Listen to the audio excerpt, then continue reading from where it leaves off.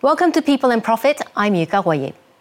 With Christmas just around the corner, we'll have a closer look at what's driving the trends this holiday season. Coming up, corks will be popping, but maybe not as many as in the past couple of years. We'll discuss the state of France's champagne sector with one of the wine producers in the region. Real or fake? How much money do they generate and how bad are they for the environment? We'll take a closer look at the Christmas tree industry. And more value for money and friendlier for the environment. The trend of offering recycled presents continues to grow as more and more people are also willing to receive them. It's a pricey staple on the festive table. Champagne consumption spikes around Christmas and the New Year. Renowned for its fine bubbles and complexity, champagne accounts for 10% of the global sparkling wine consumption by volume and 21% by value. This year, though, the industry is seeing a drop in demand after 2 years of record sales. In 2022, almost 326 million bottles were shipped, totaling 6.3 billion euros, according to the regional trade association Comité Champagne. That's expected to shrink to around 314 million bottles this year, due in part to inflationary pressures. Well, to discuss more about the challenges facing champagne producers, we can now speak with Faustine Konrat from Champagne Konrat, located in the village of Montigny-sur-Châtillon. Thank you so much for joining our show. Thank you. Hello, Yuka. Now, first of all, tell us, what has 2023 been like for the champagne industry? Did you have a good harvest? We have had a really, really good harvest in 2023, and the year was really good for us. Now, when you talk about a year being very good, now, how does that translate into the quality of the champagne? What determines the value of champagne? How important are blends, for instance, and vintages? 2023 was a really good year for the champagne market, but the balance between the different markets, French B2B, direct selling and export, has really changed. It's the specificity of this year for me. So there were some challenges as well. Could you tell us more about that? Because we are not representative of the whole champagne market, because we are a really tiny family domain. We produce only 8,000 bottles each year on the 326 million bottles sold in 2022.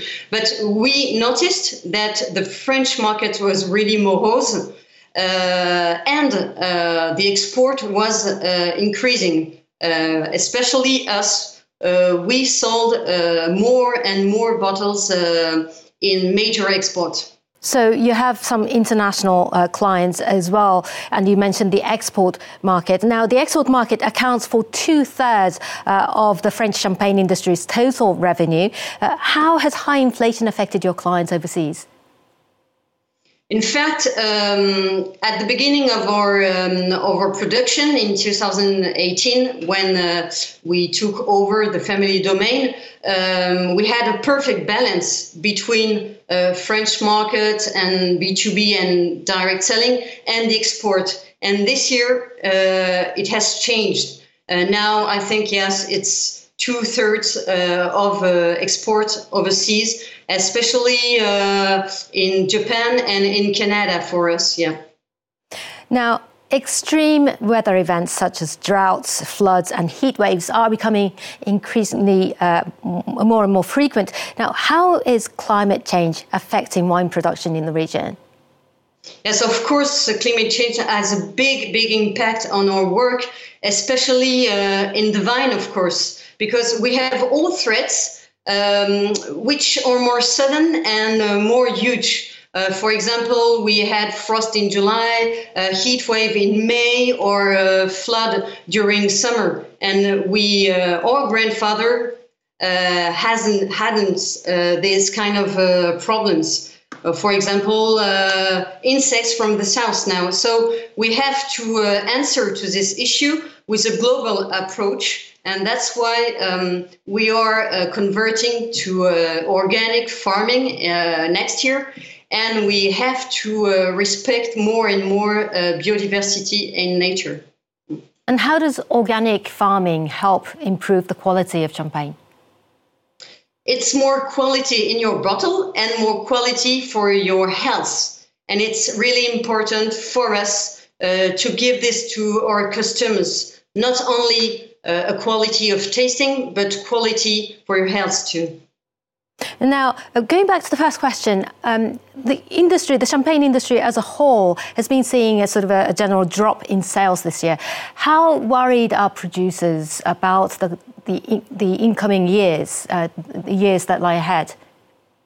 In fact, the brand champagne stays assured and a great value. So I think wine growers are not really worried about sales, but we're worried about the prices increasing of our providers, for example, for the glass, the corks, and everything around. So, and we don't want to increase our prices to our customers. That's why we are worried. I think so.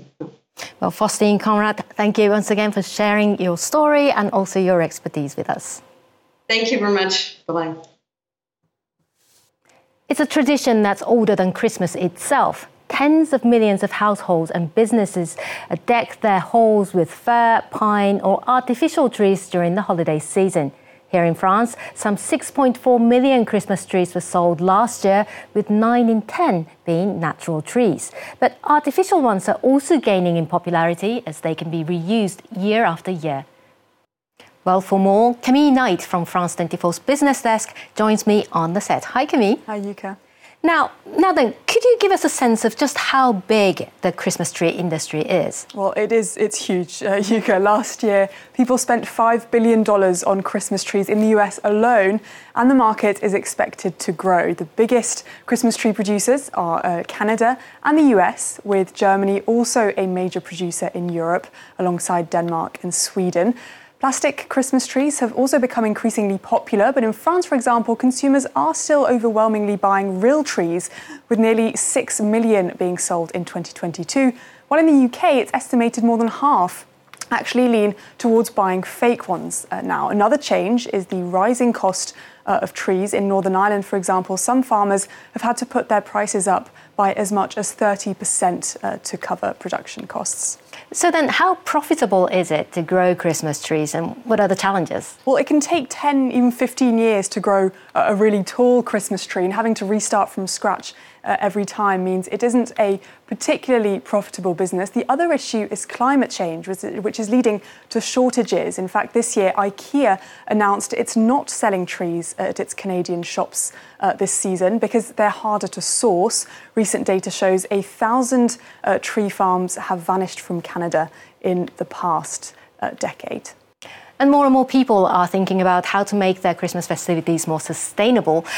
Which type of Christmas tree is better for the environment then? Well, the answer to this question isn't actually that obvious. The Carbon Trust, for example, says a plastic tree could be better for the environment, but only if it's used for more than 7 years. Many others say that real trees don't require the carbon emissions that it takes for the production and shipping of artificial ones. And when buying a real tree, you're also still, in a way, supporting forests because there's a consistent rotation of trees being planted, and they're obviously biodegradable. Another trend that's emerged is Christmas tree rentals. People keep their tree in its pot over the holidays, and the rental firm looks after it the rest of the year.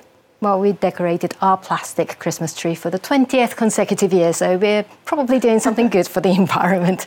Well, Camille, thank you so much. Thank you, Yuka. Now, whether it's to afford something nicer amid high inflation or out of concern for the environment, more and more people are turning to used toys or books when choosing Christmas presents. Industry experts say the trend reflects changes in consumer attitude towards second-hand goods in general. Charlotte Hughes has the story. As the holiday shopping season ramps up, many people here in Belgium are considering buying their loved ones second-hand gifts, such as toys, in part due to high inflation. I think it's in tune with the times. We try to think twice before buying things, maybe new things. We are also trying to buy things we need, and that's why second-hand shops are great. Yes, there has been an increase in recent years. Here you can see that there's a whole lot of these trains for sale, and they're very expensive. New ones are often sold separately. Here we sell the whole set. That's about 3 times cheaper.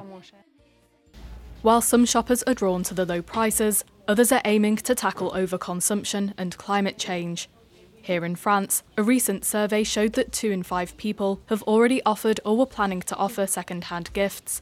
And of those, 40% are opting for second-hand because it's more environmentally friendly. Some people who come here are real activists, who really come because it's a gesture for the planet.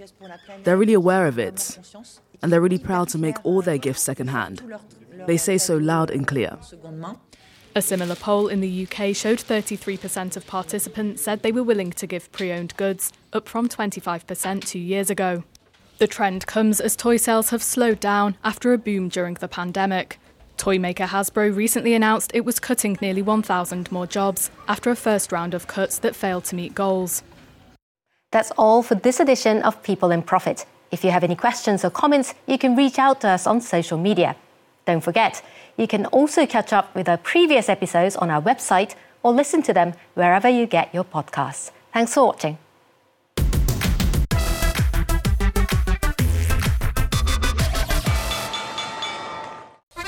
The French are always on strike. That is, of course, when they're not on vacation or eating baguettes with stinky cheese. But are these cliches really true? And if not, what's life actually like in France? French Connections is your guide to the intricacies of life here in France, bringing you straight to the heart of a truly French point of view. Don't miss French Connections Plus on France 24, bien sûr.